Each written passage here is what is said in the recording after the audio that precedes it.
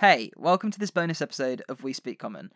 My friend Sam asked for some help in fixing his derailed campaign, so we're going to sit and chat about what's happened and hopefully put together a action plan or some key points and tips to get things back in order.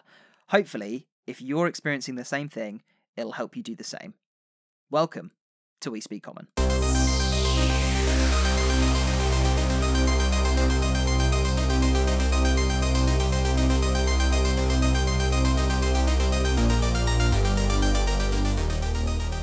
Hello and welcome to the D&D podcast for everyone, because here we speak common. It is, of course, the D&D show brought to you in partnership with the Dice Dungeon, who are the UK provider of beautiful, pristine metal and resin dice. You can get 10% off with the code We Speak Common at checkout, or follow the link in the description of this episode. Probably below. It's normally below. It's also the podcast brought to you in partnership with Describe, who offer over 1,400 scenes of places, monsters, and spells, and the collection continues to grow. It's just like box text from your favourite adventure book, but designed to be read aloud in your own campaign. You can free your creative energy and the time that you have for all other aspects of planning and running the perfect adventure and stay ahead of your wayward party. You can go to describe.com, that's DSCRYB.com, and use the code COMMON at checkout to save 10% on a subscription, or you can check out the description below and follow the link and it will automatically apply it. They do have some free box text for you to go and have a look at, but of course subscribing gives you access to thousands of more, so go and check them out. The show is also supported by some amazing patrons who get access to a private Discord server which is growing and chatting every single day, and of course the 5e content that I am creating and putting out onto the Patreon. So if you want to go and have a look at that, again, links below. It is an optional thing. The other way to support is just to share the show, which honestly does more than you know. So this is a bonus episode of We Speak Common. It was not really planned until about 3 days ago, and I'm joined today by Sam. How you doing, mate? I'm a little bit, frustrated, Ben. My campaign's gone under, and I need you to be my agony aunt right now. Okay, so basically you're running a campaign and it's gonna be off the rails. You've kind of lost direction, and we're gonna sit down and basically go through it and try and fix it. So I don't know how long this is gonna be, and it hasn't really got a structure. We're just going to sit down and do this. We haven't planned it, but I thought, hey, it could probably be useful for anyone who is in the same position where you've thought, oh, I'm not really sure where this campaign's going. How do I get it back on track? How do I put it back on the rails effectively? What is the first step? What is the next step? What are the questions I need to be asking? Listening to this should hopefully, if we're successful in fixing your campaign, should hopefully give you some inspiration. We are chatting over a Discord with some dodgy internet, so I might get you to repeat yourself a few times, Sam. But other than that, let's get into it. So tell me, basically, let's start with the background of the campaign. So what is the key stuff? What's the elevator pitch, first of all? Like the simple elevator pitch of the campaign. So, my adventure that I'm currently running is set in Wildmount, which, hilariously, I said wrong for a very long time, and Ben let me know that I was saying it wrong. So, essentially, I was going into it as a sandbox campaign of I want the players to guide the story to a point of dangerousness, because it was if my players have too much control, the story can go off track, and then there's no plot. Then you've got this problem that I'm having of the campaign not working. It all started as so in the Explorer's Guide to Wildermount, which Wildmount. Wildmount. See, there it is. I've already got it. It's just in my head. It's unique. It's fine. So in the back of there, you've got a couple of starting adventures, and they're really helpful for getting characters in the world. Yeah. So my players, when I started this campaign, we set up through the Heroic Chronicle. So the Heroic Chronicle sort of put their characters, or it actually sort of like inspired their character concepts. Yeah. So that was really nice. So it meant that we had some really strong built characters with like good backstories and all of that. And then we had a good place to start, which was one of the starting adventures. I specifically chose the adventure called Tides of Retribution, which, for those who haven't played it, it's sort of like the introduction to the Menagerie Coast and pirate adventures. Yeah. But obviously, I feel like one of the setback. This is like one of my first setbacks at this campaign was that the characters didn't necessarily fit that starting adventure. Mm-hmm. So that I see that now as like a personal setback, because it's like the characters didn't fit that adventure and they were sort of like forced into that. And then once that small little adventure was closed, I then allowed the characters to like go off on their own paths, because originally in my head I was thinking, okay, well, I'll get the starting adventure just to kind of give the thing momentum, so there's aim, and then I will coast from that and let the players guide the story. Right, okay. Which was working, and it worked really nicely for... We're on our, like, 20-something session now, and that worked nicely. But there were a couple of events that happened in the story, and because I'm quite like... I feel like I share this with you, in the sense of, like, I don't want to retcon anything, and I don't really want to go back and for the story to be, like, retold as I've gained more experience. I want the story to sort of flow correctly. Mm-hmm. So it's created problems down the line that now, as I've got more experience, it's become hard to fix, because I then need to sort out the things that I didn't know about. If that makes sense? So you basically said, I want to run a game in the Wildmount setting. I've read the book, I know the setting, and I've gone through the adventures, and I've picked one which I think is pretty cool, that would be a good starting point, kind of like my version of Lost Mines of Phandelver. And then I want the characters to have a sandbox experience where they can say, we're going to go over there, and we're going to do this thing, and that will then inspire whatever happens next, and then what happens next, and then what happens next, right? Yeah, which I think... First of all, my first piece of advice to like other DMs, if you're like starting out, don't pick a sandbox adventure unless you know your players are going to be, you know, proactive. You need to know that your players are going to be proactive, and they are going to be the ones that want to find the story. Yeah. In my case, it's like they will wait until they're given something to do. Do you get what I mean? Yeah, we've talked about sandbox before, and it can be it can go really well, but it can be very tricky to get right. And I think the expectation, so I'm just hitting the mic there, the expectation when you go, I'm going to run a sandbox campaign, is kind of like, I'm just going to know the world and the players will come up with the story. But that's never really how it works. There are always moments in D&D where players do things and they generate story beats and hooks because of the things they've done. And a good DM will take those and utilize them and make something out of those moments.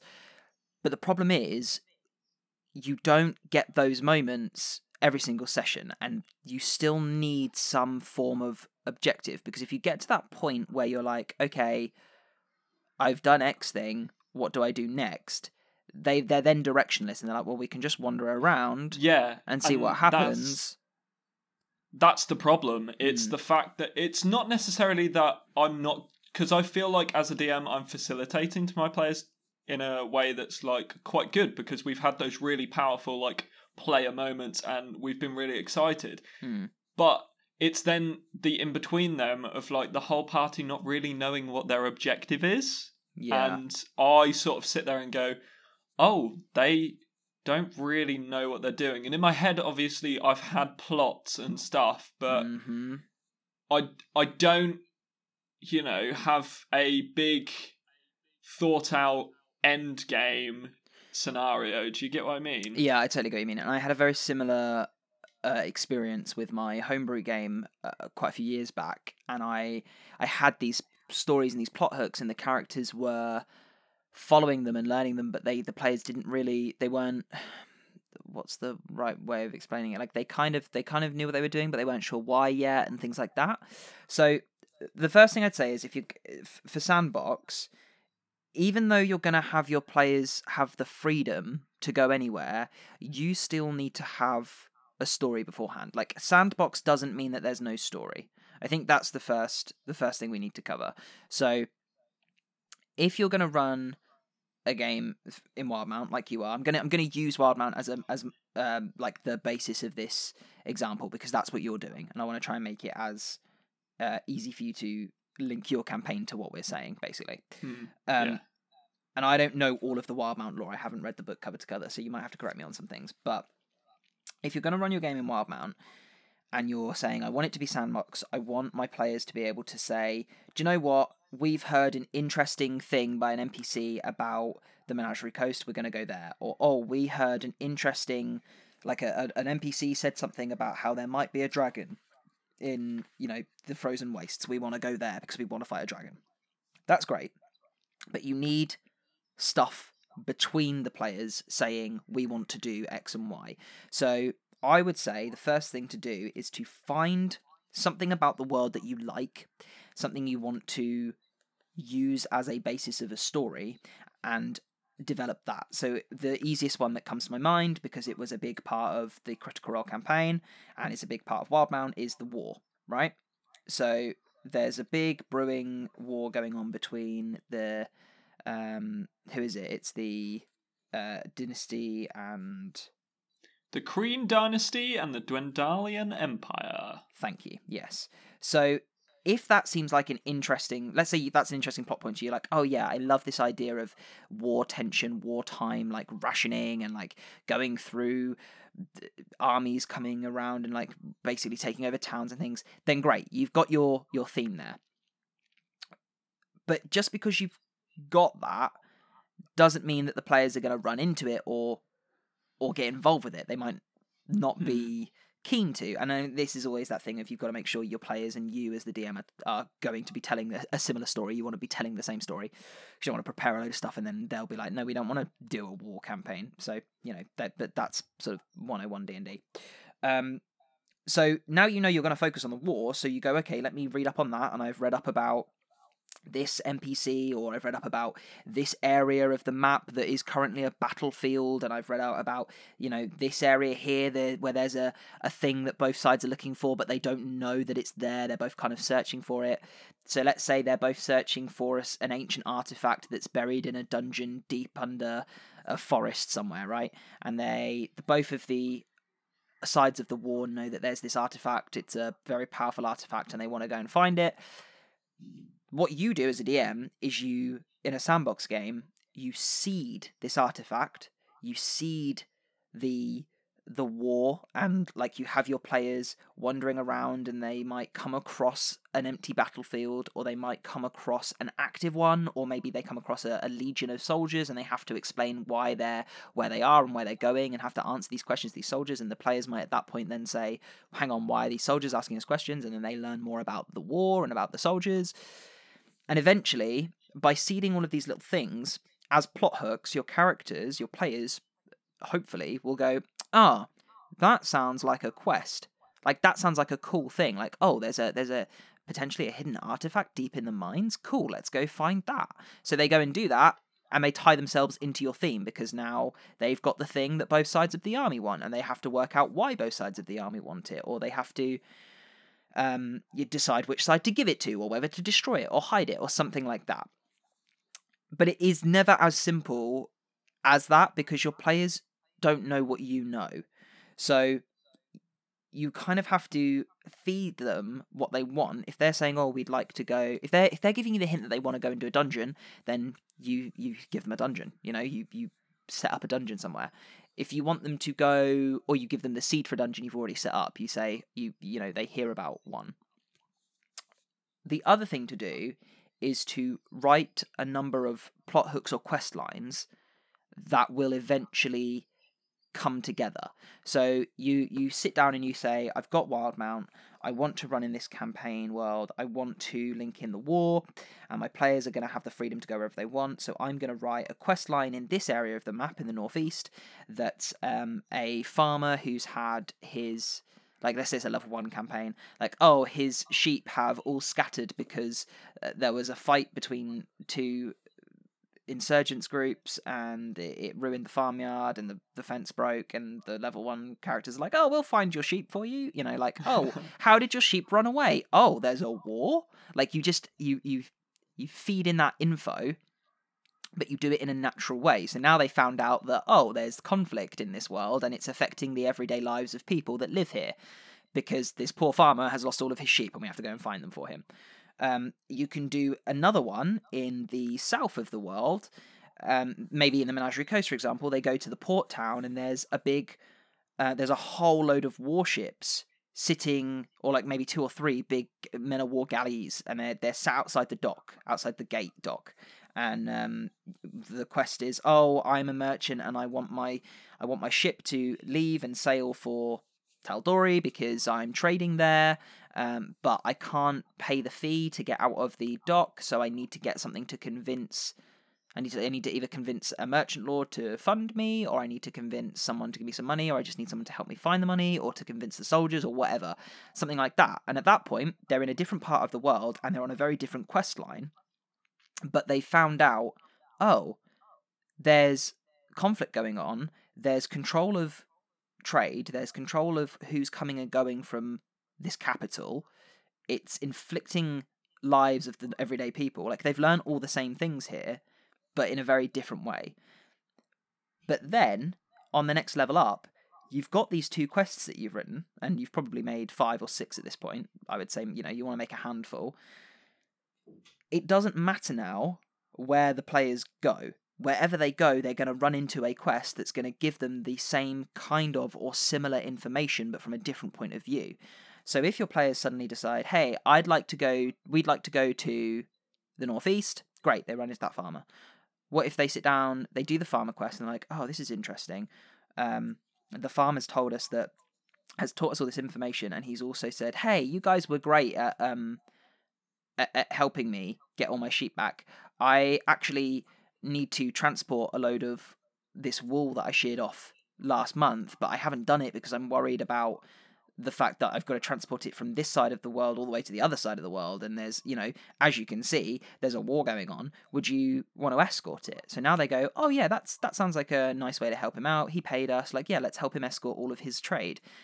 And so they head to the Menagerie Coast with this wool, they get there, they drop it off, and then they see these ships that are stopping boats from leaving the dock, but they're ships of a different, the other side of the other army. So they're like, okay, now we're seeing the other side and what they're doing, and we're going to help this guy move his boats out, and they do that quest, and then they learn a little bit more about the war and how it's affecting people, and at this point they're probably forming their own opinions, and they're probably thinking, well, this is clearly a big thing. This is like a big thing that's happening in the world.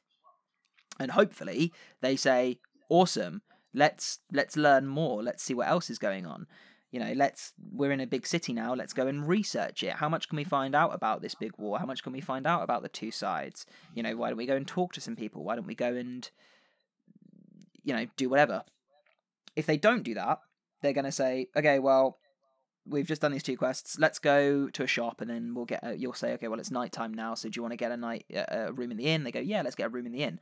What they don't know is that you've planned for the inn to be full of soldiers who are on break, drinking and chatting, and so they can overhear the soldiers talking about, I don't know, maybe a raid on a camp that's happening 5 miles down the road, or maybe a battle that went wrong, or maybe they talk about how they, you know, were in another part of the world and they fucking wrecked up a sheep farmer's land. You know, like, whatever it is, like, they overhear something that gives them more information. More things to, like, jump onto. I do really like that, and I feel like that's something I've learned like in the later sessions, because in the beginning sessions there wasn't really much of that. It was very like, they did that first adventure, which by that point, after doing that first adventure, this is one of the faults of that adventure, I personally feel, is that it levels them up very quickly. Yeah, I mean because the early levels of D&D go by very, very quickly.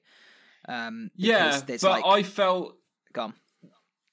it was like when I was running that adventure, it was literally one session would pass, level up, one session would pass, level up, and that would go until about level 4, level 5, and by then I have a problem of I haven't quite got the story beats I want to get in at the level. Do you get what I mean? So Yeah, I was then playing this game of catch up. What's happened there is that you've started playing this early starter quest, this starter adventure, but you haven't got your story set up for afterwards. Because in an ideal world, what you would have done is you would have sat down and gone, okay, I know that I want my big bad evil guy to be this person, and that he is going to be a warlord who's profiteering off of the conflict, because I'm just using the same example, and he, is manipulating the war, and it's really bad, and it's going to cause the end of the world or something, I don't know, however big you want to go. And you would have tied those seeds into the original one. Yeah. Exactly.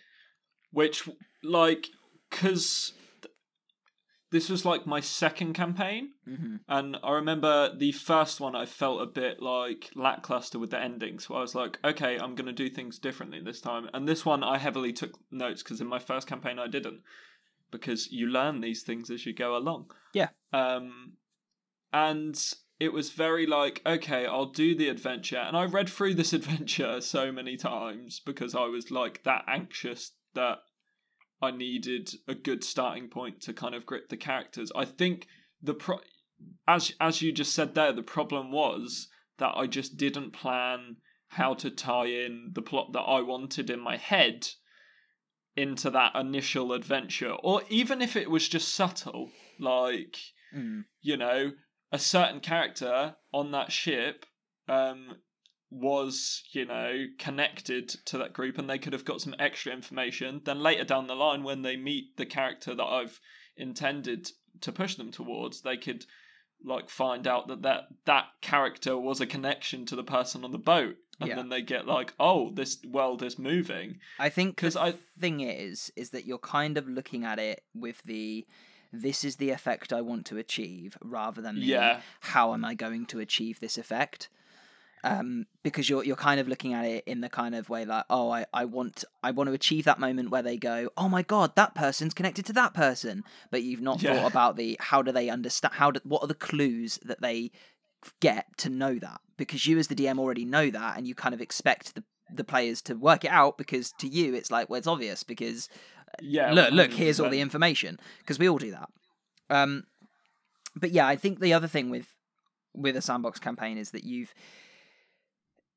have to make sure that your players know they're in for that kind of campaign, because it does put a lot of onus on the players and their want to go out and find adventure.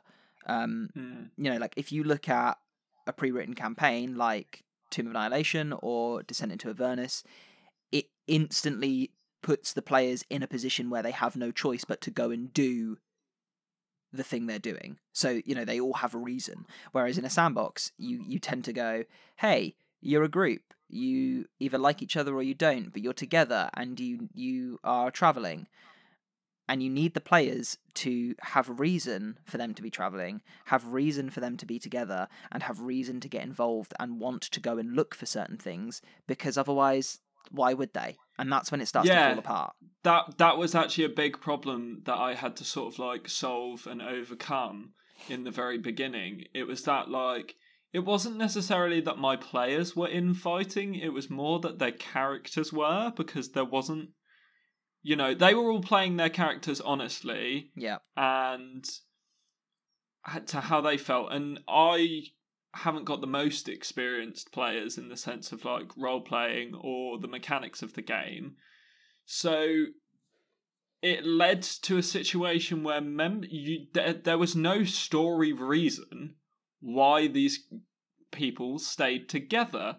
And that becomes I always thought to myself, I'm yeah, but when you watch a series, for The Witcher, for example, you sort of understand why Jaskier and Geralt stay Geralt. together, Geralt. Oh. When you understand why they stay together, Yeah. because there's sort of something they need from each other. Where my group to begin with, when I was sort of starting it all out, there wasn't really something that brought them together until like a lot later in the campaign, where they'd spent so much time together that they sort of, knew nothing else apart from each other, which obviously, yeah. But that's normal too, because I think there's this kind of thing of like, you want your D&D to be what's the word, immersive, like you want it to feel natural, right?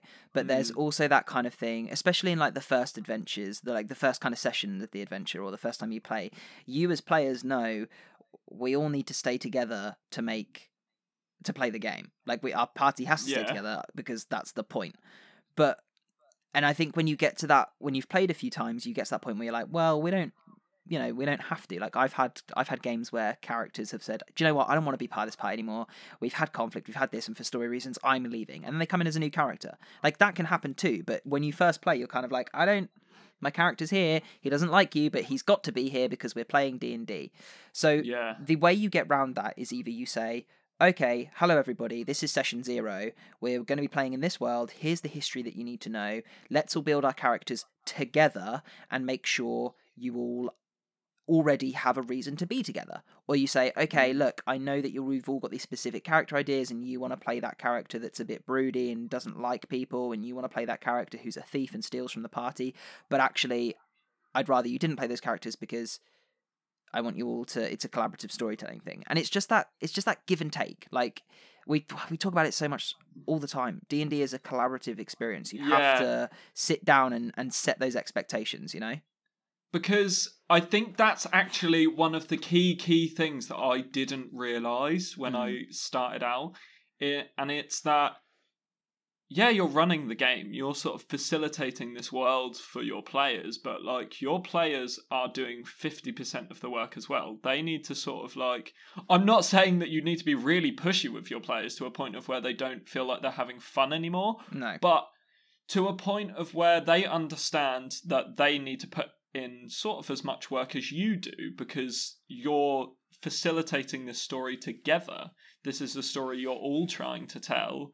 And like, at the start of things, I didn't really know that, so I thought it was sort of like all off of my back. And I think that in its own little way causes problems, because it's like, I'm responsible for 2 characters that are not getting along, where initially I should have, in my session 0, sort of communicated that we've got to have a party that want to stick together. So I could have even said at the start of the campaign, like, your characters all know each other. Yeah. Because I think that's one of the best ways to make sure that your party and your players are, engaging with each other. And it's the fact of, you can make your backstories and they can all be very unique, but now you need to tell me who they are in this group, what their dynamic is in this group, sort of what player they are, and then they can talk to the other players about like how their dynamics work as a team. And then that already gives your players that sense of union, where they have to decide how, like, they sit there and imagine how their party got together, which in itself creates a quite a unique storytelling experience, which, going back, I wish I'd have done that, because I sort of, and you're going to hate hearing this, Ben, you're really going to hate hearing this. My session 0s were, so for this campaign, I thought I'd do something so unique. So, it's really not that unique. I've seen it done a million times. And it was the fact of the players don't know anything about each other's characters. Which I look at now and I go, well, that's not even an important detail. Like, once that's happened, it's over and done with. I mean, look, that's not the worst thing in the world. I mean, I've had great experiences where the characters don't know each other and they learn about each other over time. That's not a bad thing. But you still got to set that expectation of we need a reason for you all to be together. Yeah, there needs to be a key bind that keeps the group together, because back then there was like situations where. So I'll give you an example that's actually in the plot. So they just finished a small quest after completing this initial starting adventure. This starting adventure was fairly kind of nipped the bud pretty quickly, and the story beats didn't really come back, which is also just another like hurdle that I didn't see back then. But like. They were moving to Nicodranas because one of the characters needed to return to Nicodranas because they lived there, and they had recently received a letter from their father in Rexentrum, which is a city in the Dwendalian Empire. So they were going to Nicodranas to tell their family that they were going to Rexentrum. That was how I built my sort of like objectives at the time. It was getting them to like forcing them to need to go to certain locations to get to the next place, and then when they reached those locations, I sort of like drip fed them little quests that sort of led to extra quests that were sort of the main part of the story. And when they reached Nicodranas, they heard that there was a lot going on, in the sense of, like, I didn't control it a lot as a DM back then. Like, I wasn't taking it all... I don't know how to explain it. Like, I wasn't in control enough. I was sort of letting the chaos happen and going with it. Right. And I was very, at that time, the sort of person that went, yeah, to everything. When now I'm like... because I've seen more and got more experience, and honestly, best piece of advice for anyone running D&D is like, just read more or watch more, or like, even if it's other D&D podcasts, just watch other things, because at the time I think the only podcast of D&D that I'd actually like listen to was Critical Role. So my whole perception of D&D was Critical Role, and as I've sort of spread my wings a little bit and delved into other things, encountered this podcast and learned how to kind of do certain things in that way, my perceptions changed completely. But back then, there were two player characters who were quite powerful, fighting in the middle of a city. And one of the characters got near to death. Which then I was like, okay, I have a sort of, what do you call it? Crisis management situation of what the hell do I do now? Because obviously I'm thinking in a world building perspective, people aren't just going to allow this. The guards and all of the kind of higher ups aren't just going to allow these two uber powerful people, you know, fight each other in the middle of the streets. So I introduced a character... maybe a little bit too early in the story, which was Yusa. And people who listen to Critical Role might be quite familiar. My Yusa was sort of different. And he sort of came into the battle, immediately stopped it, and announced that the Cerberus Assembly were getting involved. This sounds very like... I listen to myself now, thinking back to it, and go, why would Yusa contact the Cerberus Assembly? Yeah, but that doesn't matter, because it's your version of this world. You don't have to run off of what you're doing it your way, and that's fine. So he contacted the Cerberus Assembly because I sort of made Scourgers in my version of Wildmount. These basically like... not quite the Avengers, but like people who were like enhanced with magical abilities that were sent out to stop big magical sort of like the FBI things from going out of control. Yeah. So I sent one of those in, and they, after that whole situation where they sort of met the Scourger, there were some character beats, like the Scourger happened to be one of the character's relatives. That was when I finally was like, okay, I know what sort of story I want to tell and one that my players are going to engage with.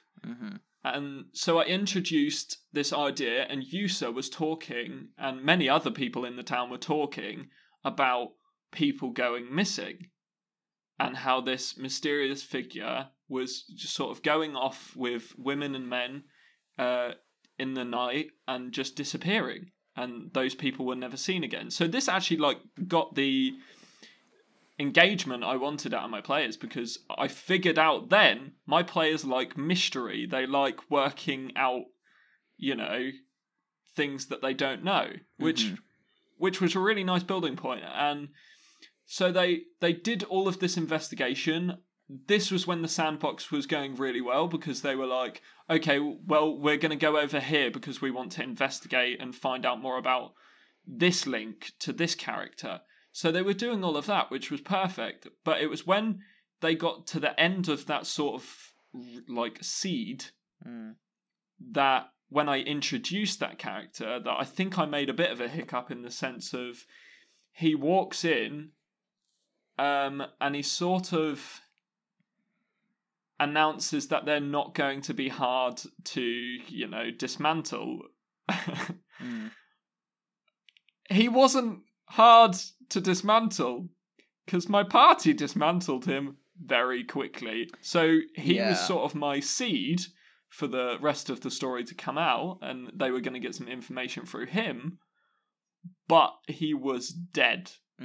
Okay, so I think just listening to you run through what's happened, I think there are a number of ways we can, I don't want to say fix it, because it's not broken. You've not done anything wrong. I don't want to sound like we're saying what you've done is wrong, because you've... No, exactly. But how do we organise it? Is what I think it's lacking is a bit of structure. Yeah, because I feel like in this campaign, world building and stuff like that has all been quite nice, because I've actually, with notebooks and stuff, I've kept track of every single thing that the characters might engage with and how they progress. So every other session I would update that and go, okay, well, this has moved this way. I think I was getting the world building, there just wasn't the plot. Yeah. There wasn't so that initial thing. Do you have a story? Do you have a plot line? Do you have... it can be as simple as... it can be as big as, I have a story, I have a plot line that I want to tell. Or it can be as simple as, I have one key character who I want to be the big bad evil guy. And do you have a level band that you want to play in? Because these are the two things. This is where I would start with this. When I'm gonna let's talk as if you're starting brand new, but then we'll adapt it to where you are now, because they're level 9 now, right? Yeah, they're level 9 now, and it's a problem because at level 9 you usually see people sort of coming to the end of their adventure. In most scenarios they're mid to end of their adventure. Well, that's if you're playing standard published stuff, because they don't tend to go over 13th level. In my case, it's sort of they're all really powerful characters that haven't really done anything. Right, that's fine. So that's not an issue. We can fix that. So let's say you've got Wildmount, you want to play a game. I would say when planning, because what is the goal? Are you going to try and go to 20th level? Do you have an end level?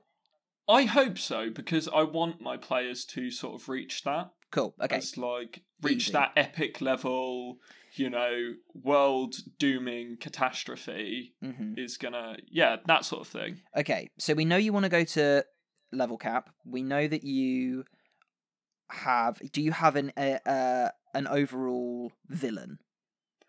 So originally I didn't, but recently, as I've sort of gone back and gone, right, okay, I need to fix things, I've done a sort of I wouldn't say supplements, but I did. One of my players was discovering that they felt like they didn't really know their character as well as they wanted to, so I went back and did a backstory session.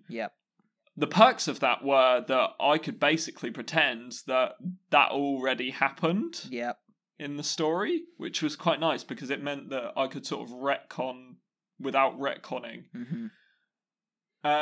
So we had this character called Davina, who was a sort of person living in Shady Creek Run, and Shady Creek Run is this place that is just crime lords sort of trying to run their own city. And she was sort of going around there where she got sort of kidnapped as they were trying to, like, use her as an experiment. This criminal organization have got this artifact that they don't know a lot about, so they've found a couple of people, and obviously because it's Shady Creek Run, there aren't really, like, morals, so they've taken these people and they're going to test on them. They're going to test this really powerful artifact on these people. By the way, like, if you're any of my players and you're listening right now, I'd probably tune out. But they got basically kidnapped in this one shot, and I introduced two characters. One of them was, I think he's a pre-established character. He's called Reese Jargontoth, and he's a member of the Jargontoth family, one of the big tribes of Shady Creek Run. And he's essentially working with another character I created who's called Azrael. And Azrael had found this artifact, and yeah, they were testing it out. They wanted to see what it does. The artifact being the beacon, Right. because I needed to answer how my player sort of had.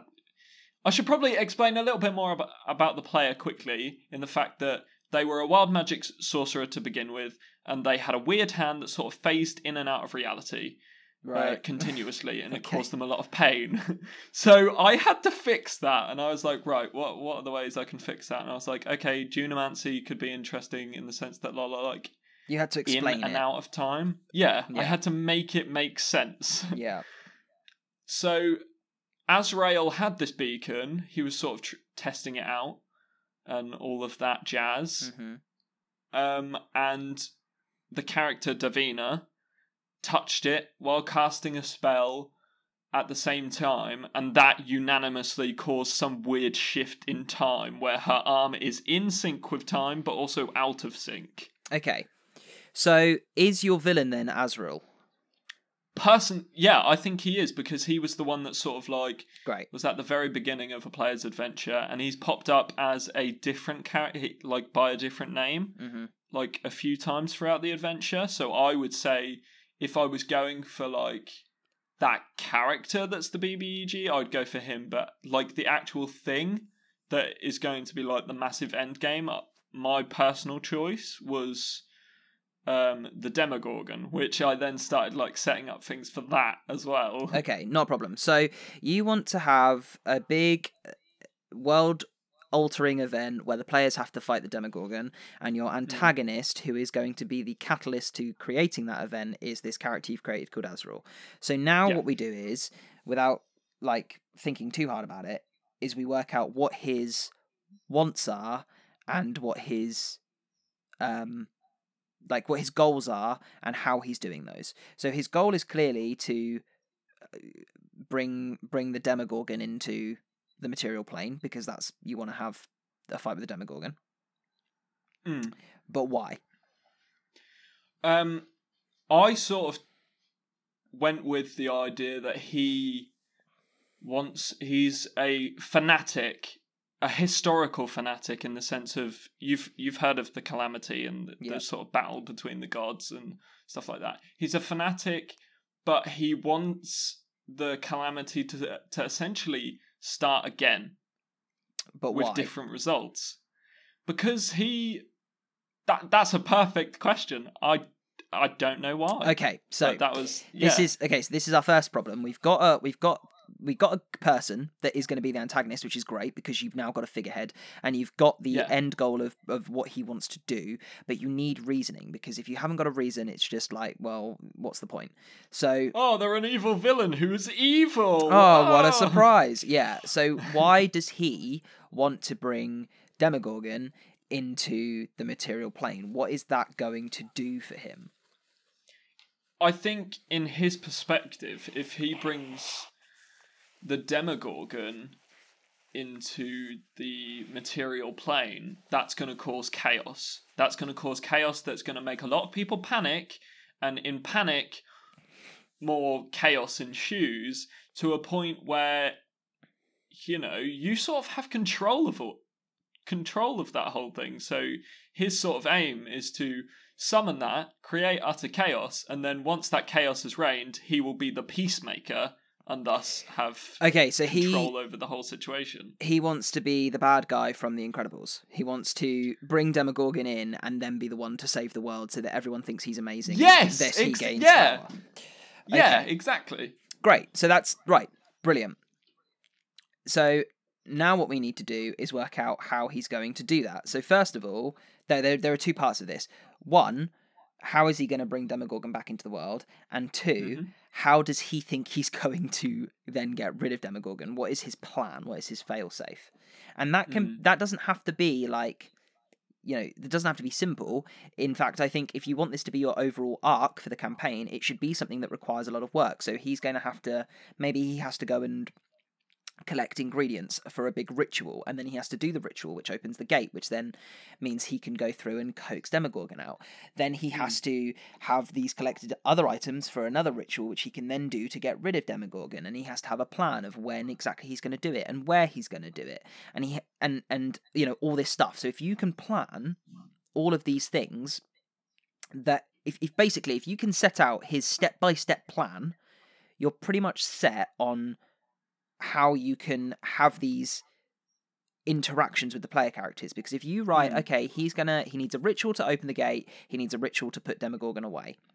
So that means he needs to collect 2 lists of ingredients. So then you list those ingredients. So maybe he needs, a unicorn horn and a sword from someone who's died on the battlefield at their own hand, and whatever you decide, And then you say, okay, well, he can get this item in this place in the world. He can get this item in this place of the world. He can do this here.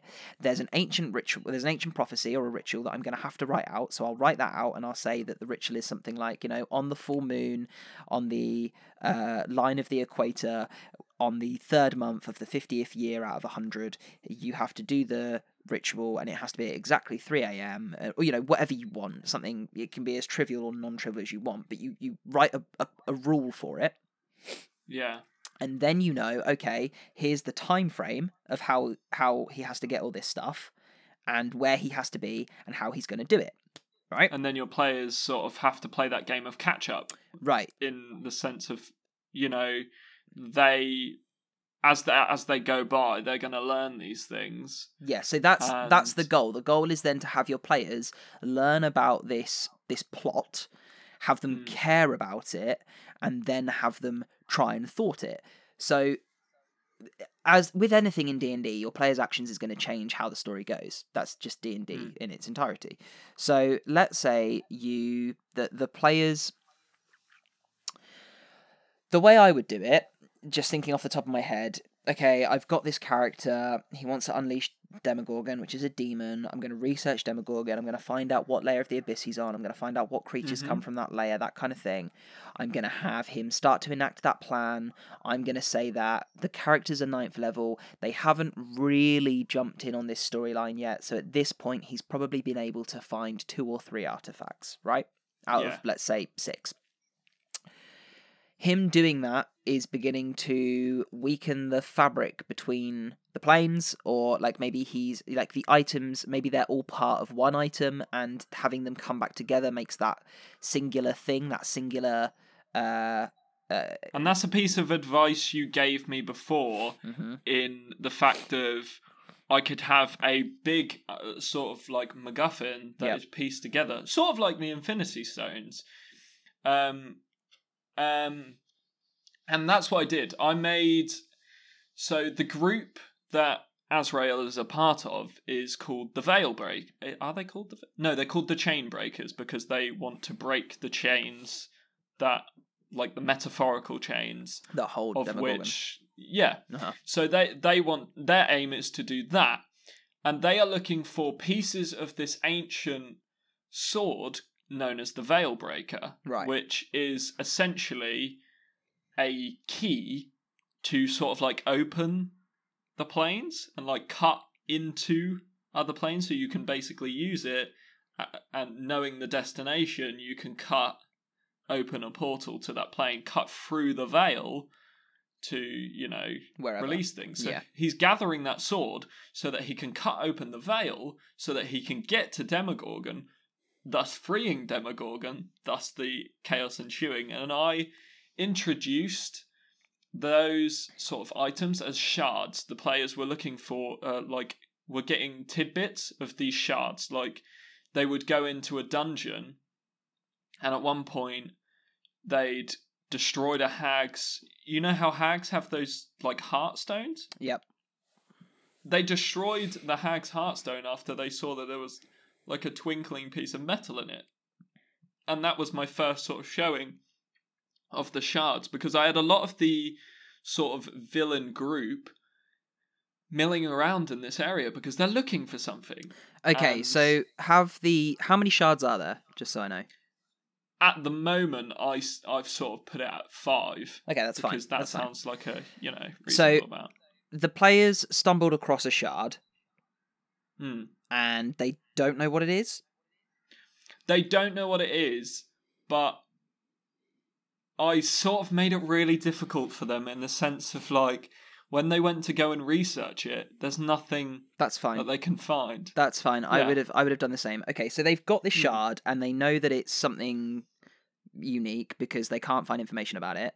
And I'm going to assume, based on how this conversation's been going, that it's gone into their inventory and they've forgotten about it. No. No? Okay. They sort of followed it. Then there was this sort of side quest where they were transporting somebody to... they were transporting them to Zadash, and they were sort of... like you said in the example earlier, like getting hired to escort somebody from one location to the other. Mhm. They were going to Zadash because I wanted my next sort of plot points to happen within a city, because I felt like the main villain group, as we'll call them, I wanted them to be operating within the city, and then that caused sort of shifts in crime, shifts in loads of different things that would then lead to, my players learning a bit more about how that's all happening. Mm-hmm. Okay. And they got there, and we had a situation where, like, some characters changed over. Players didn't want to play the characters that they originally played, but I have already sat down and written out potential reasons for certain things for the other characters. I've made hooks for those other characters. So we had new characters introduced at that time who had completely different aims that were, like, different to the group. So when we reached that city, the aims were different, thus the story sort of flowed differently. Okay, so you've got two issues there. You've got players who are coming in and creating characters and making them massively different from the story that you're telling. And this is that thing I was saying earlier, like you've all got to agree you're telling the same story. It's as simple as if the DM wants to tell a story about space and the players want to tell a high fantasy campaign, it's neither of you are going to have fun because you're going to be fighting each other. So yeah, you need to sit down and have a chat with the party and be like, look, this is the kind of story that I've been telling. Is that the kind of story you want to play? You all need to be on the same page. Yeah. That is one thing I would say you need to do, and you need to do it soon. That's been done. That's sort of something that has been overcame. It's just now getting those... Because you're probably thinking that that character switchover was the first time we did a character switchover. No, it's not, is it? No, we've done that a couple of times where people have just got bored of certain characters and wanted a change of pace. You've got a pretty chaotic setup going on. Is like the vibe that I get, and I think that if we fix the storytelling, now that you know that everyone's on the same page, you're going to get rid of that thing where they're bored of their characters, because they're probably bored of their characters because they're at the point where they're like, well, I don't really know what to do, and I'm not progressing in anything, and I just want to do something different and feel like I'm like, they're looking for that reason to I've had situations where people will drop characters because they've decided whether that character maybe doesn't fit with the group now and they want to follow the story that I'm telling, or just completely their character gets killed off because they sort of don't realise the consequences of their actions. So but that's normal. People got that's perfect. And they reached that city.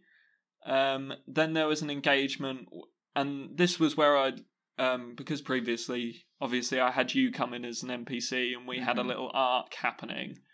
where one of my players, Ellis, my girlfriend, was sort of learning more about her family and who they actually were as people, because she'd sort of ran away at a younger age and had sort of created this bad opinion of them. So she sort of had the spotlight of the story for that short amount of time while I was trying to fix things.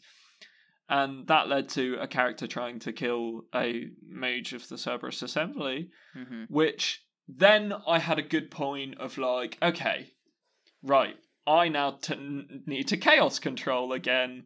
So I sent the characters off to another place as like a sort of punishment. They had to go and do because I saw it as like a character counterbalance, like that was their consequence for that action. You sent them on a quest.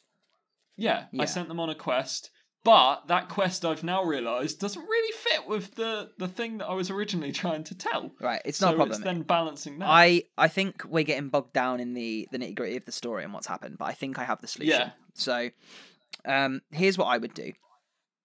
You've got your bad guy. You've got you know you need to write up how he's going to do things. So like your to-do list is to work out exactly why and how he wants to do what he's doing, and plan that.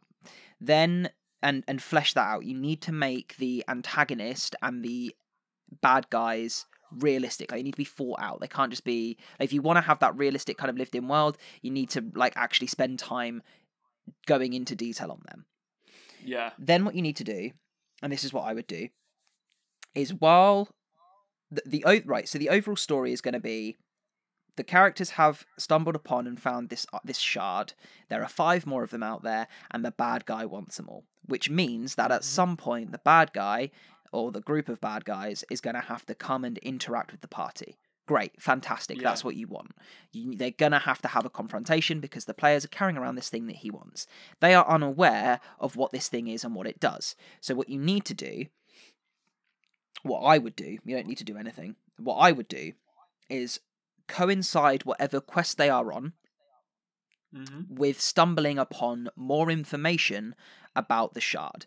Now, that can either be they go down into an ancient relic of a lost place and they find lost information, because we know this information is hard to find. And it's like, oh, it just so happens that this place that we've come to has got information that we need. Convenient, yes, but also it makes sense because it's from a time long ago that's been lost and has been kept secret from people. Maybe they go down somewhere and they find a second shard and they go, hang on a minute, this fits into the one we've got. What is this? Why do we keep finding these things? What actually is it? Oh, it looks a bit like a sword. Maybe it's a cool magic item that Sam wants to give us. Like, maybe we should look for them all because then we're going to get a cool magic item. Like, they don't know what it is, but they find another one, right?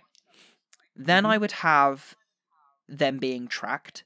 So maybe they camp one night and a perception check reveals that they are being watched by a familiar.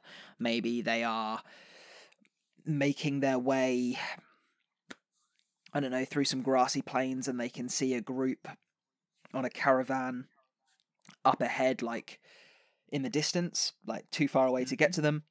They're traveling in the same direction as them, but they never turn off. They're going the same way, or maybe they're following them, and it could be that they're just going to the same place. It could be that they're following them. They don't know. Just start having them feel like they're being... Sorry, I'm hitting the microphone again. Having them feel like they're being watched or followed. Then I'd have them ambushed. Or, they're travelling through the road, they're out on an open wild area, and, you perception check, you can see that there is logs across the road, and you've got a very high perception check, so it doesn't look like a tree has fallen naturally.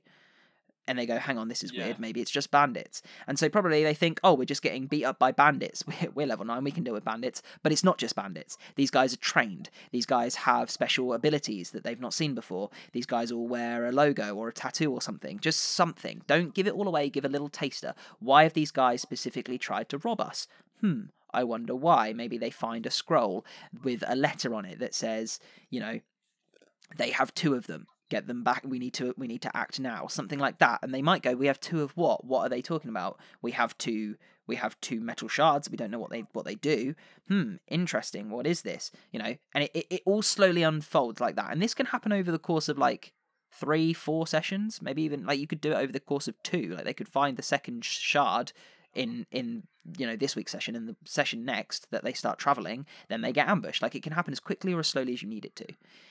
Anyway, the point is they start to realize through these actions that they have 2 things, or 1 thing, however you do it, that somebody else wants, and it's causing people to attack them.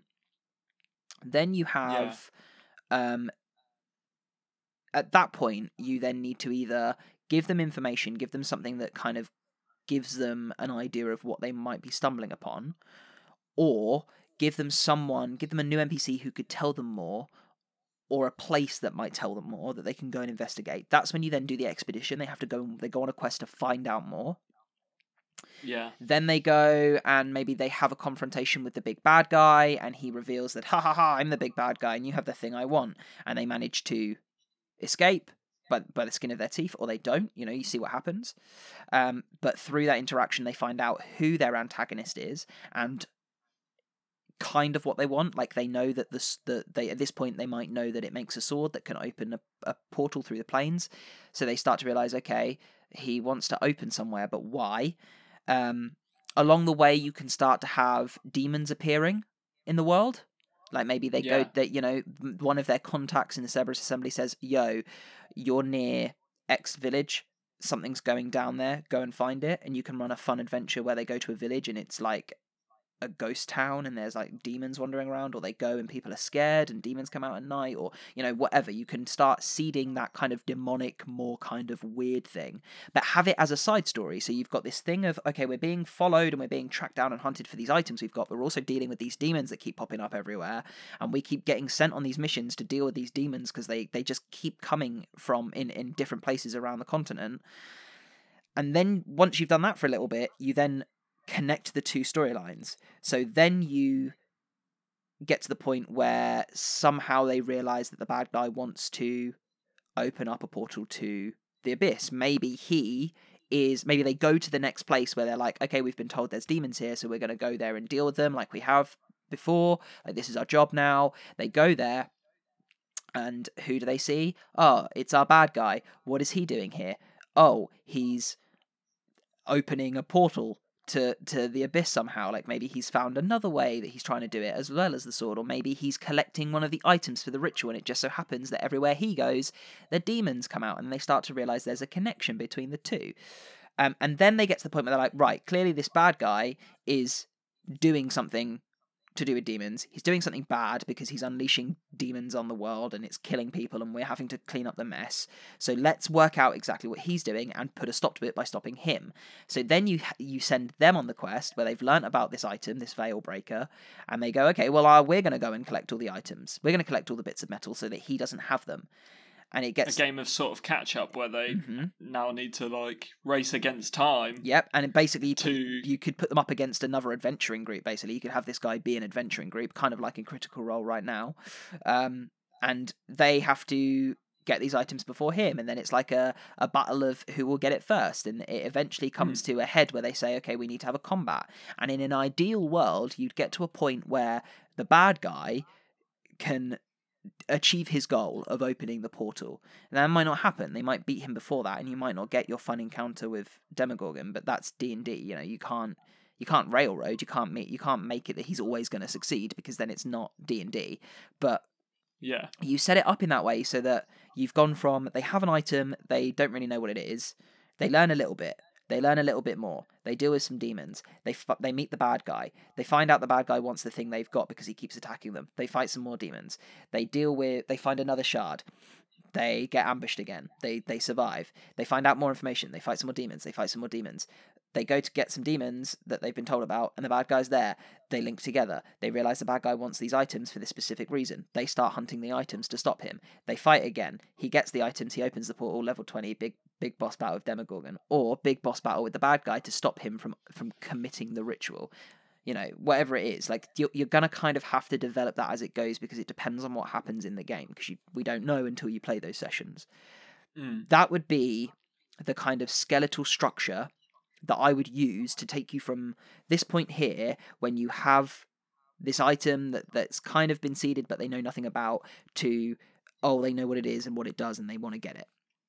Yeah. And alongside that, I would use the player backstories to generate side quests that link into your main story. So you've got a member of the Cerberus Assembly, effectively, kind of. So she is her backstory links into the fact that her dad is the one who's giving you the missions to go and deal with the demons, because that's like his job. He's like, you work for me, go and do this thing. You have one character who has a connection to the beacon. Well, okay, maybe the beacon, or one of the beacons, is one of the things that's needed in the ritual, and they have to go and investigate and work with or work against the Kryn dynasty to get a beacon so that they can stop the other guy. Or maybe the other guy is going to go and try and steal one, so they have to go and warn the Kryn dynasty, something like that. And along that way they learn more about her hand and how the magic has affected her. You can have a bard who is looking for an amazing story, and in looking for an amazing story, he's learned a lot about lore and a lot of fairy tales and a lot of legends, and he's the one who kind of remembers something when you find another item and you say it looks like it would make a sword eventually, that he goes, oh, I'll roll a history check. Oh, I heard about a sword that can do amazing things, and so he's the link. His backstory links into how you learn about the item.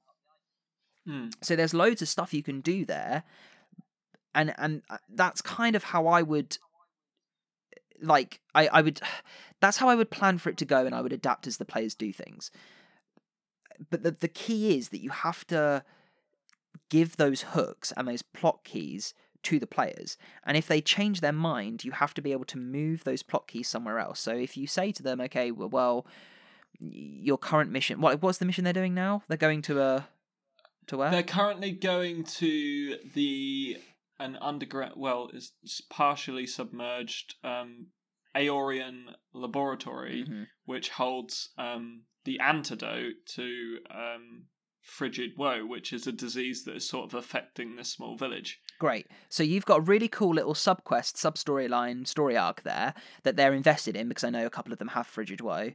And they're going to this place for that thing. But it's an ancient Aeorian laboratory. So what could they find there? A load of notes on an ancient sword. Great. Wonderful. Once they get those notes, if they then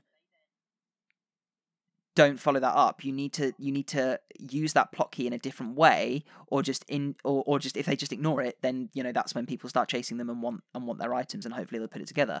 But let's say they go in there and they don't go into the one room that you've decided to put the notes in. Yeah. So you can either move those notes and put them in a different room, which would be one way to easily fix that, or you take that plot key, that information about the Veilbreaker, and you keep it and you put it somewhere else. So okay, they didn't get the notes from the laboratory. That's a shame. But along the way, they fought a dragon and defeated it and got its hoard. Maybe there's something in the hoard. Maybe along the way they meet another adventuring party or a guide who is saying they're out looking for ancient artifacts, and they talk about different artifacts that they've heard rumor of, and one of them is a sword that can bridge the gap between planes and worlds. So you take the same plot key, but you have multiple ways that they can learn about it and use it, and you do that for every single plot key that you have in your adventure, so that if they miss something, it's not the end of the world, because they can find it somewhere else.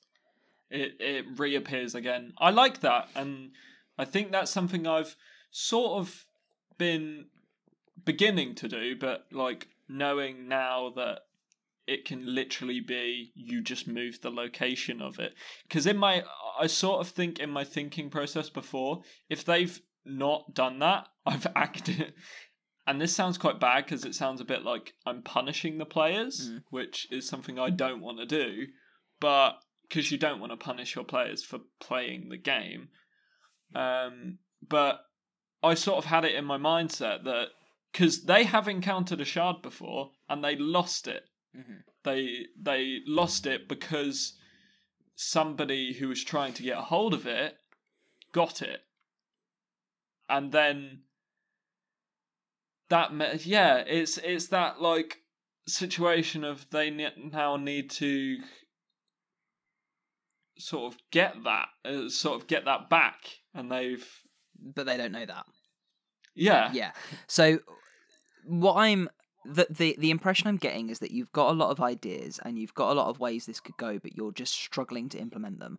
So yeah, my advice is make sure my to-do list for you is go away, work out the villain / antagonist's reasons and exactly what it is they need to do and why. So that you've got a strict, here's what they're trying to do, here's how they're going to do it, here's why they're doing it.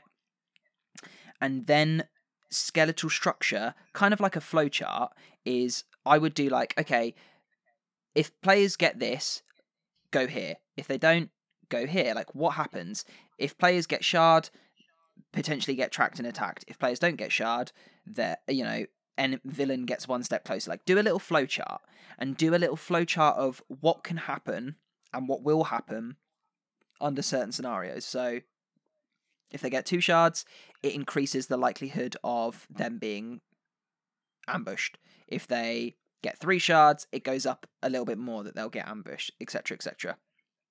Write out in order how you want them to learn things. So do you want them to find a second shard, or do you want them to get information first?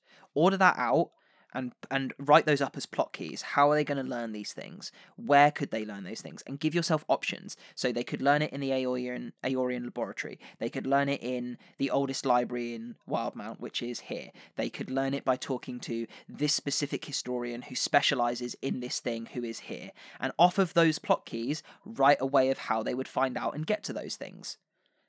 Just basically do this big branching tree, this big branching flowchart of all these different ways that they can learn these things to get them through the story. So the left side, I do it on A4 piece of paper, like I do the left, or A4 turned horizontal. On the left side, you have your story structure. So shard 1, information. Shard 2, encounter bad guys. Shard 3, location, found about. Then it's like, go to that location, and when the bad guy's there, at the same time, do this, do that, whatever. Like, that's kind of a rough idea of how I would want this story to run out. And then off of each one, I would do a line to a plot key.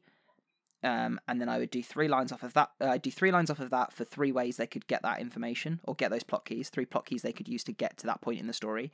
And then off of each plot key, I'd do 3 ways they get that plot key. And then off of those things, how they get those things. So that it just branches out kind of like a weird diagram. And you've literally then got yourself a number of different options of how they can learn each bit of information and each bit of the story beat that would hopefully then point them in the right direction of the next thing. The thing you do after that is working out how you make sure that they take that information and know where to go with it, because you don't want to be as obvious as you learn this and it tells you to go and do this, but it needs to be enough of a hint that they don't just like go to this Aeorian laboratory, find this information and go, that's cool. Don't know what we do with it though. Like, there needs to be a thread there. Everything needs to have a bit of string that they can start pulling on and following. So you need to take that flowchart you've then gone and then link the things up. Like, okay, let's say they find this ancient tome. That's the branch they go down, and they're looking at it and they're like, we don't know what this means, or it's talking about stuff that we don't understand. So then you would say, character who has a backstory that links them to X city, roll a history check for me. You know that there's a really old library there connected to X organization who might be a good place to look for answers about this. There you go. There's one strand you've just given them that they go, well, we want to know more about this book. We'll follow that then. We'll go to that place and we'll look for that X person who might know about this information, and then they go and find that NPC, and the NPC then gives them a little bit more info. So you've got to make those conjoining links between all of these plot keys that you're writing, and then have them give them the option to follow which one they want to follow. As long as you've got multiple paths, and it is like a choose your own adventure, they're not going to stray too far off of it. And I don't think, I think it can sound a little railroady, because it's like, well, you're giving them the it looks like they've got the choice to go wherever they want, but they all lead in the same direction. Well, yeah, for this one specific plot, because this is what I would do for an adventure. For a sandbox, for a true sandbox game, I do this for one storyline, and then I do it for like 4 others.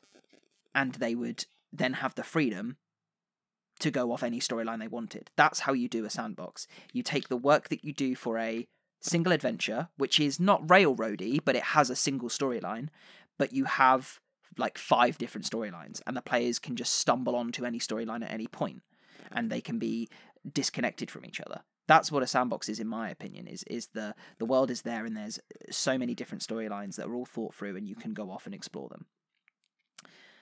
I don't think at this point you're in a sandbox campaign. I think you're in a very, very big single story campaign. And I don't think there's anything wrong with that, because you've got the freedom for your players to go wherever they want, which is fantastic, but you're only telling one story. And I think that's what you should hone in on, because your characters are already level 9. They're already set up on this story that you've kind of seeded. Now you've got the ball inching forward. Now you need to get it rolling. And if you do that, knowing your players, because I do know them a little bit, but also hearing about how it's gone today, I think they will latch on to the thing that gives them a direction, and they'll follow it. And if they get to the point where they're like, we don't like this story, well, then you've got a different problem. Then you've got, well, this was the story we're telling. But I don't think you're going to have that issue. I may or may not have just disconnected. So there was a big chunk of that I didn't hear. No. Well, you're gonna have to listen back to the episode, man. That's yeah. That's. I guess there's a reason for me to listen to the episode now. But basically, what did you get? I don't know. My internet just decided to go, and I was like, "Oh no, Ben is still talking." It's fine. I joined back. I just kept going. Yeah, I just kept going. Yeah. Basically, you just need to. Your to-do list is villains and motivations, plot keys and plot hooks, and you need to just write and expand them. And you need to focus on running an adventure and not a sandbox, I think. Yeah, because sandboxing is great. I would advise it. But when you know how to do that, and when you've got a party who want to do that, when you've got a party who will engage with that, where in my case, I've just got a starting party. Like, my players are new. Well, this is the thing. I need to give them something to follow. I need to make them, what... I need to basically get my fishing rod of plot, feed the bait to them, and get them to peck at it. Yeah, this is what I'm saying. Yeah. I think in a true sandbox, and this is what I was saying when you probably disconnected, this is what I'm saying, is that when you write an adventure, you do what we're talking about today. You come up with the plot hooks, you come up with the key beats, you come up with the locations and the creatures and the monsters and the NPCs, and then your players discover that as they go. With a sandbox, you do that 5 or 6 times, and they can pick up and jump from story to story. It's a lot more work. Yeah. And I think a sandbox takes more planning, and because you've got to remember that in an adventure, when a party comes together and they follow a hook, you know in your head or in your notes where that goes, because there's one story. Yeah. But with a sandbox, 100%. There's different stories, and it's tricky as well, because you think about being a player in a sandbox game, right? In a normal adventure, you come across an NPC and they tell you something, and you say, I don't know why that's relevant yet, but it sounds relevant. I'm going to write it down, right? And then later on in the adventure, you find out a bit of information. You look back at your notes and you go, oh, that guy said this, which links into this. Cool. And they have that bit of information for that one story. In a sandbox, they've got 3, 4, 5 of those stories going on, so they might meet an NPC and go, oh, this NPC said something that sounds interesting, I'm going to write it down, I don't know what it means yet. And then they might go off and do another story. Yeah. And then they've got this bit of information that makes no sense, and they feel like, we don't know what that is, like, we're confused, like, what do we do? And it's like, well, that could be something else you need to explore. And it's kind of, you have to balance, it's more of a job of balancing that, how they learn things and what they learn and how they use it. It's like constant, from my experience, it's like constantly rewriting your campaign. It's constantly, that's how I felt I was doing it. Yeah, which I don't think it needs to be. No, I think Go on. like going into my next campaign and like with fixing this one, it is going to be that I sort of, you know how in the Dungeon Master's Guide it has those like level categories of like The where tiers the of players play. should be at. Yeah. Yeah. Sort of base a campaign and give an idea of what happens throughout those things and have a big list of that, and then have that main plot, because I think the main thing that is the issue of that whole thing was that there wasn't an antagonist. Because I had the protagonists, I just didn't have the antagonist, or I didn't have a well, built antagonist. Like, I chucked antagonists in, but they weren't like... Yeah, they didn't have reason. You've got to Yeah, remember they were just that evil guys. what we are essentially doing here is writing a story, and it's different from writing like a novel, because it changes. You control it. Yeah. In D&D you don't control it. Like, that's the point. So what the way that you keep that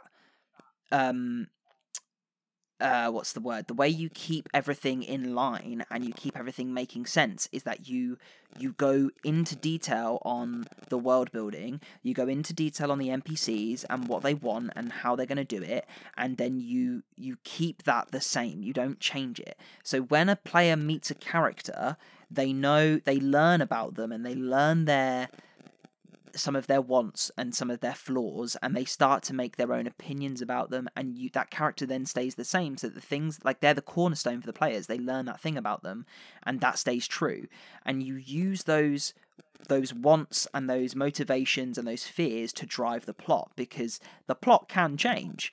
The plot could be that the players have a typical hero's tale and they find the MacGuffin and they win and they save the day. But it could be that halfway through their journey, they have an epic encounter with this evil guy or this creature and they die. And the villain gets a step closer to succeeding, and the second set of players, or the characters that the players make, have to come in and deal with that mess, and that the bad guy basically got a step closer. That story is very drastically different, but the thing that stays the same is the villain and his motivations and his wants and his fears and the way he acts on them. And in the past, Joe and I have spoken so much about how knowing what your NPCs want and actually spending time in their heads and learning how they think and act is how you make that that natural kind of realistic feeling, and it drives so much. And it's really difficult to put my finger down and say, this is the thing you haven't done, or this is the thing you need to do, Sam. I think, and you're going to learn from this massively. Like, this experience of running this game is going to teach you so every much. Session is an experience, isn't it? Like, yeah, it's going to, you learn so much from each one. Yeah, like, it's going to form how you tackle your next story. And I think, and like, you learn from your mistakes and you learn from your correct actions, and there's a lot of both of that in here. I think when you go into your next campaign, you know that you need to sit down and do a lot more planning beforehand, and you need to do this and that. And like, this isn't to say that you can't run a campaign without planning, because there are ways to do it, but it's a very different style of play, and I think that that's not what you were going for.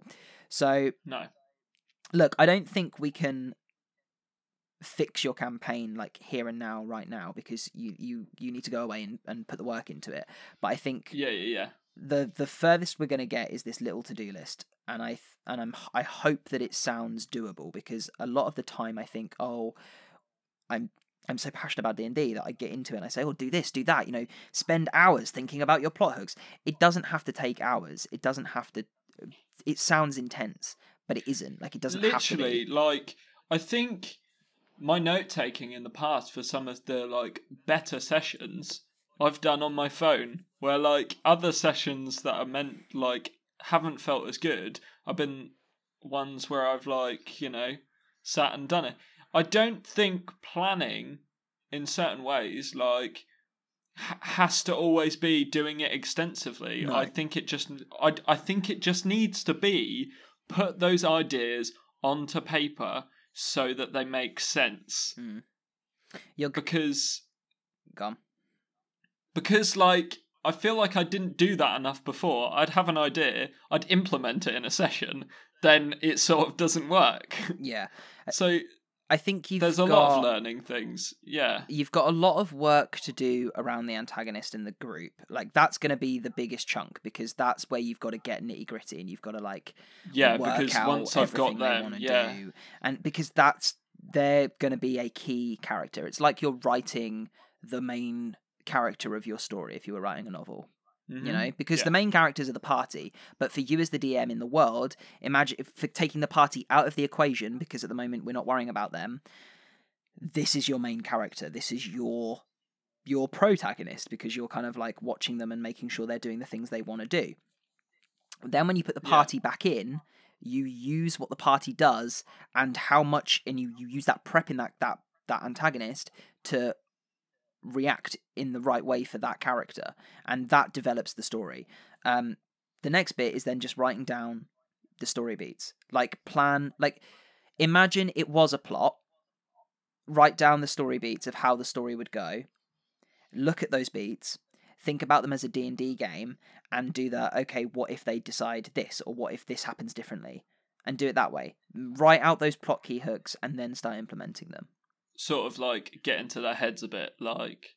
Well, not even that. Just like, so you write out the plot and you say, imagining it as a book, you'd say, protagonist does this, learns this, does this, learns this, gets this fight, succeeds, learns this, goes to here, does this, succeeds, go to this, does this. So write it out that way, and then look at it and go, okay, we're at this point 3, where they've got an item and they're starting to learn some information. What if they get to this part 5, where they're going to have a confrontation, but instead of succeeding, they lose? What happens? And then do that timeline. And then go back and say, okay, what if they don't lose, but they don't kill the bad guy and he gets away? And then do that timeline. And go off and do all these branching different timelines with ideas. But this is the thing. You can't plan for everything, because you're never going to know what your players are going to do. Yeah. But by thinking about different outcomes, like maybe just think about 3 different outcomes for each plot hook, each plot point, each story beat. Think about 3 different ways it could go, because that will give you an idea in your brain. That will get you practicing of like, okay, if X happens, then this could happen. Or if this happens, then this could happen. And that means that when you get to the game and they do something that's unexpected, you can go, oh, I wasn't expecting that. But I thought about if something slightly different happens that's similar, I know that if that would have happened, this would have happened. And that kind of still makes sense. So I'll use that. And this is how the antagonist would react. And it's so difficult to talk about it like abstract, because... yeah, it's literally like, I think in this perspective, it's like there are so many things that you need to keep on top of, but at the same time, there's really not that much. No. Do you get what I mean? It's like that understanding of what's important to take notes of and what's not important. See, I take a lot of notes. When I plan for a campaign, I put all of my work in before a campaign begins. So I'm running... Which is how you have those documents that you do. Yeah. So I'm running Tomb of Annihilation now, right? So I wrote a whole 36-page document. I planned out story beats. I planned out locations. I planned out rule sets and how I was going to do certain things and interesting quest lines. Like, I did all of that planning beforehand. Between sessions, I don't do a lot of prep. What I do is I write up the recap.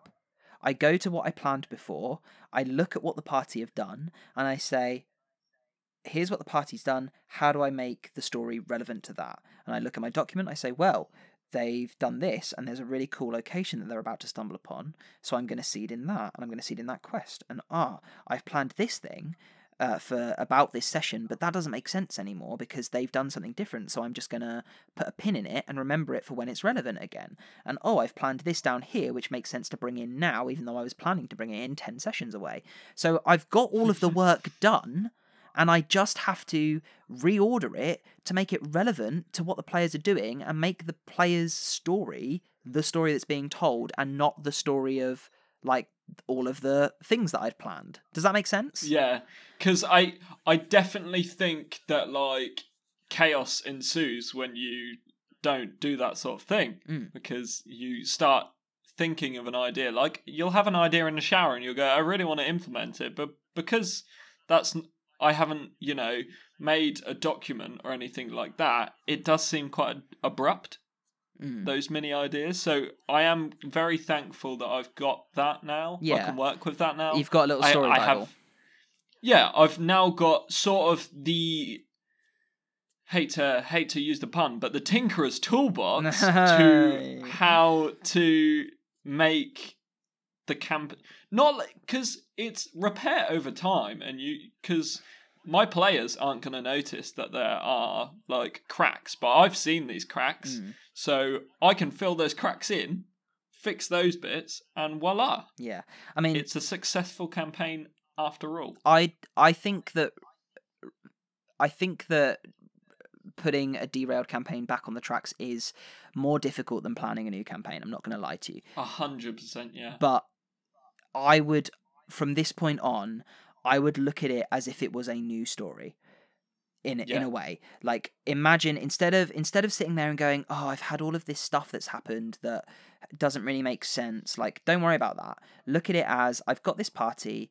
These are the people. These are the players. These are their backstories. Here is the thing they have. Here is the story I'm trying to tell. Let's make it all make sense and link it all together and write a new story as if the story was starting from this point. As if when you gave them their information on what they needed to build their characters, you said, okay, this is what you know. You know you've been a group for X amount of time. You've been traveling. You've had some adventures together. So that one is sort of like their backstory. Yeah.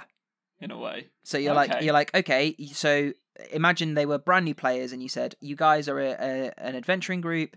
You work for the Cerberus Assembly. You have discovered a strange item, a shard of metal. No one knows what it is, and your job is to find out what it is. That is session 0.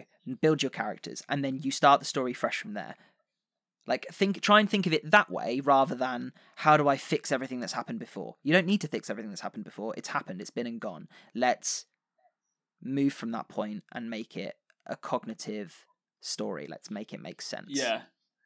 I appreciate that. That's made me very optimistic about the story, and I now know where I need to go. Thank you, Agony Arm. No, that's all right. It's cool. I hope that's helpful to other people too. I think. Yeah, that's the main thing. Like, it's just like it's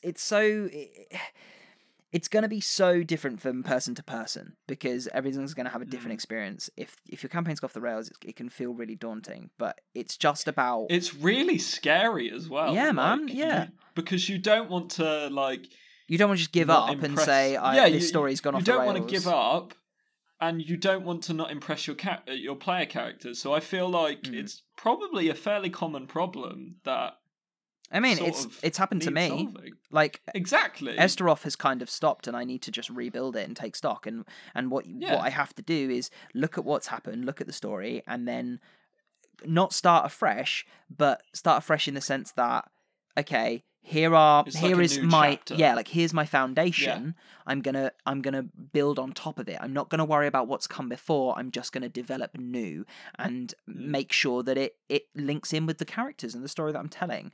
But yeah, I think your step-by-step guide is go away, think about the antagonists, 'cause that's a big thing for you. Work them out, and then work out your plot keys, your kind of cool moments. Maybe plan some set pieces. Like if you think, oh, I'd really love to run a set piece where they're fighting on a bridge with an avalanche. Thank you, Joe. And I'd love to do that at some point. Just write it down somewhere. And if it ever comes up, then great, you've got it, you know? But the key thing is to get those antagonists done, get those plot hooks, those plot keys, those bits of information that kind of the things that the players need to learn to progress the story. Get that written down, and then work out how you're going to deliver it to the characters across the sessions, across time. Yeah. And pad up with... That sounds perfect. Pad it up with short side quests, you know?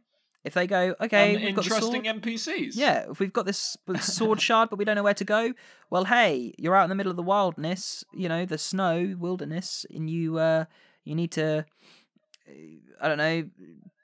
use this, help this lost child get back to civilization. When they get to civilization, hey, that's where the next plot key will be.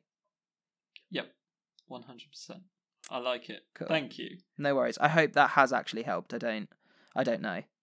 It has, because I now sort of I feel like before I was very messy and not knowing where to go, where having a sort of like direction and some key pointers, like just, hey, maybe try doing it that way instead of, this chaos barrage. I think that's helped me a lot, so I appreciate that. Cool. I'm good, and I'm glad. Sorry, I'm good. I'm glad that I'm good at this. Yeah, I'm great. No, I'm glad that that's helped, and it was. I just when you asked me for help, and you said, Lynette, my brain's so mushy now that I've been thinking about this for an hour and a half. When you asked me for my help, I thought, God, let's record it, because this conversation, like just hearing about your game and trying to work it out with you, is not something that I could sit down and tell someone how to do. So I'm hoping that if anyone sees this bonus episode and goes, they're fixing a derailed campaign, I feel like my campaign's derailed, and you go through this hour and a half of just jumbled like information and then listen to my takeaway points, my tips, then hopefully that will help you go away and do the same thing for your campaign. I mean, congratulations if you've managed to listen through all of this, because your story, I'm not gonna lie, Sam, your story was a little convoluted.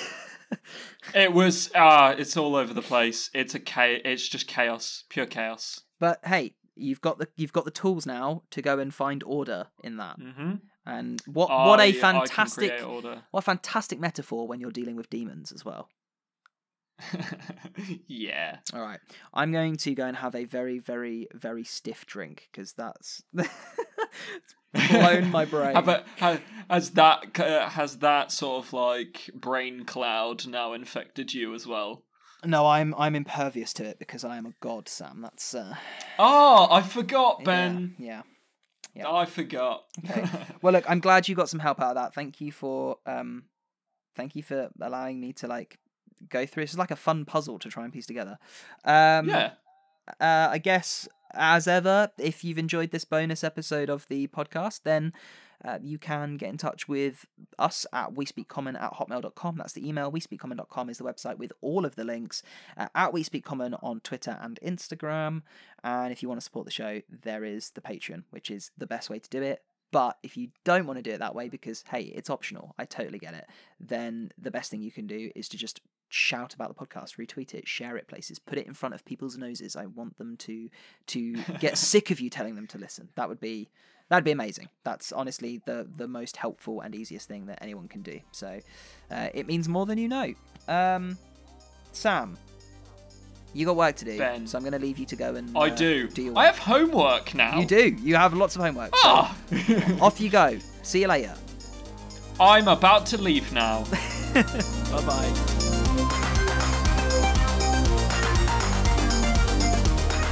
Thanks for listening today. If you like the show, do us a favour, leave us a like and review on your platform of choice, and share us with your friends. Send us to your fellow DMs and players so that we can build our community even more. It really helps to get us out in front of more eyes. If you want to support the show, you can by joining our Patreon. Links can be found in the show description and the episode descriptions on all platforms. The music in the podcast is Street Dancing by Timecrawler82. It's licensed under a Creative Commons license by NC. You can find it on the Free Music Archive.